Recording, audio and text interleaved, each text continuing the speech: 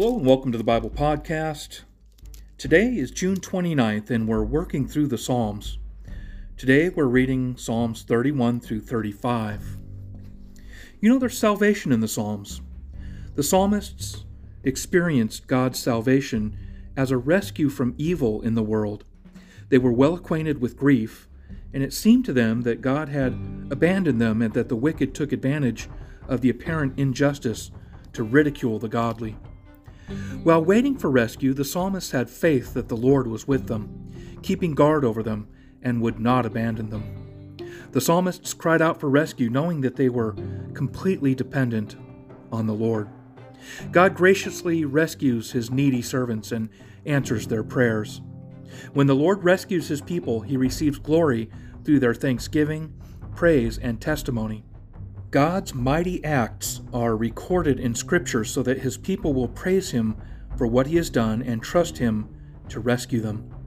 The Psalter encourages the godly to identify themselves with these stories of salvation. For example, in Psalm 18, the psalmist describes his anguish, his lament, and the Lord's salvation in such a manner that all the humble are invited to look to the Lord in hope. The Lord has rescued the psalmist, and the Lord will save his people again. Salvation excludes the wicked, who ridicule those whose hope is in the Lord's rescue. They may call to the Lord in their hour of judgment, but he will not rescue them. Hope in God's salvation requires a life of faith and love of the Lord. Such faith casts out fear because the Lord does what is right. The Lord Jesus came to save sinners. He ministered to the needy and to the marginalized. Though he died under oppression, he rescues people from themselves, from Satan, from death, and from adversity. He has the power to vindicate the faithful, judge sinners, and completely save all of God's children. He will renew all things while excluding the wicked from his everlasting salvation. The four Psalms of Suffering, also called Passion Psalms, which are Psalms 16, 22, 40, and 69, address the deep distress experienced by God's servant. Psalm 22 is the most remarkable of the Psalms of Suffering. In this psalm, God's servant suffers though he is righteous. There is no suggestion of any sin, so the psalmist's suffering appears completely unjustified. There is no prayer for vengeance, despite bitter persecution like the sinless Christ, who even prayed for his executioners. Jesus recited part of Psalm 22 when he was on the cross, and the psalm has other noteworthy connections with the crucifixion.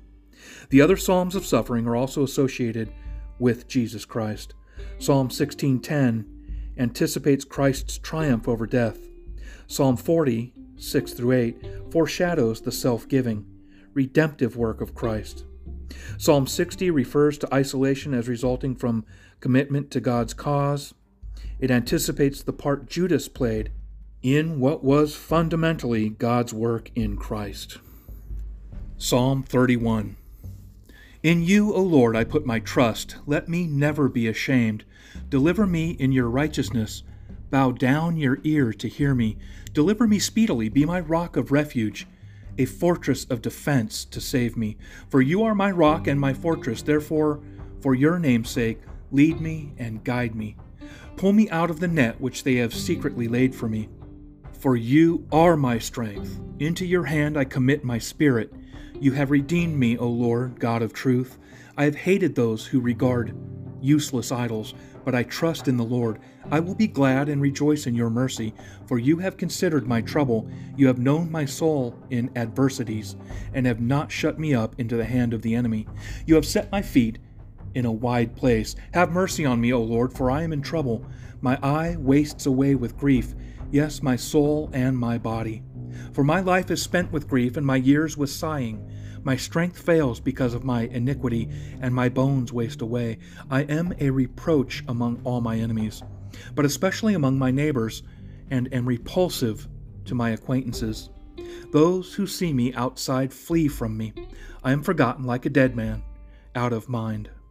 I am like a broken vessel, for I hear the slander of many. Fear is on every side. While they take counsel together against me, they scheme to take away my life. But as for me, I trust in you, O Lord. I say, you are my God. My times are in your hand. Deliver me from the hand of my enemies and from those who persecute me. Make your face shine upon your servant. Save me for your mercy's sake. Do not let me be ashamed, O Lord, for I have called upon you. Let the wicked be ashamed. Let them be silent in the grave.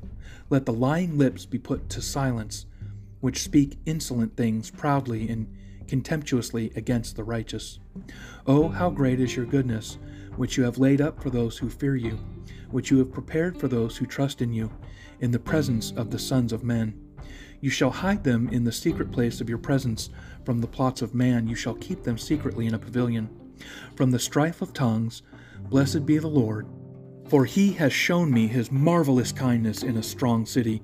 For I said in my haste, I am cut off from before your eyes. Nevertheless, you heard the voice of my supplications when I cried out to you. Oh, love the Lord, all you his saints, for the Lord preserves the faithful and fully repays the proud person. Be of good courage, and he shall strengthen your heart, all you who hope in the Lord. Psalm 32. Blessed is he whose transgression is forgiven, whose sin is covered. Blessed is the man to whom the Lord does not impute iniquity, and in whose spirit there is no deceit. When I kept silent, my bones grew old, through my groaning all the day long. For day and night your hand was heavy upon me. My vitality was turned into the drought of summer. Selah. I acknowledged my sin to you, and my iniquity I have not hidden. I said, I will confess my transgressions to the Lord, and you forgave the iniquity of my sin. Meditate. For this cause everyone who is godly shall pray to you. In a time when you may be found, surely in a flood of great waters, they shall not come near him. You are my hiding place. You shall preserve me from trouble. You shall surround me with songs of deliverance. Selah. I will instruct you and teach you in the way you should go. I will guide you with my eye. Do not be like the horse or like the mule, which have no understanding, which must be harnessed with bit and bridle, else they will not come near you. Many sorrows shall be to the wicked, but he who trusts in the Lord, mercy shall surround him. Be glad in the Lord and rejoice, you righteous, and shout for joy, all you upright in heart. Psalm 33. Rejoice in the Lord, O you righteous, for praise from the upright is beautiful. Praise the Lord with the harp, make melody to him with an instrument of 10 strings. Sing to him a new song, play skillfully with a shout of joy. For the word of the Lord is right, and all his work is done in truth. He loves righteousness and justice. The earth is full of the goodness of the Lord. By the word of the Lord the heavens were made, and all the host of them by the breath of his mouth. He gathers the waters of the sea together as a heap. He lays up the deep in storehouses. Let all the earth fear the Lord. Let all the inhabitants of the world stand in awe of him. For he spoke, and it was done. He commanded, and it stood fast. The Lord brings the counsel of the nations to nothing. He makes the plans of the peoples of no effect. The counsel of the Lord stands forever, the plans of his heart to all generations. Blessed is the nation whose God is the Lord, the people he has chosen as his own inheritance. The Lord looks from heaven. He sees all the sons of men. From the place of his dwelling he looks on all the inhabitants of the earth. He fashions their hearts individually. He considers all their works. No king is saved by the multitude of an army. A mighty man is not delivered by great strength. A horse is a vain hope for safety, neither shall it deliver any by its great strength. Behold, the eye of the Lord is on those who fear him, on those who hope in his mercy, to deliver their soul from death and to keep them alive in famine. Our soul waits for the Lord. He is our help and our shield. For our heart shall rejoice in him, because we have trusted in his holy name. Let your mercy, O Lord, be upon us, just as we hope in you. Psalm 34. I will bless the Lord at all times. His praise shall continually be in my mouth. My soul shall make its boast in the Lord.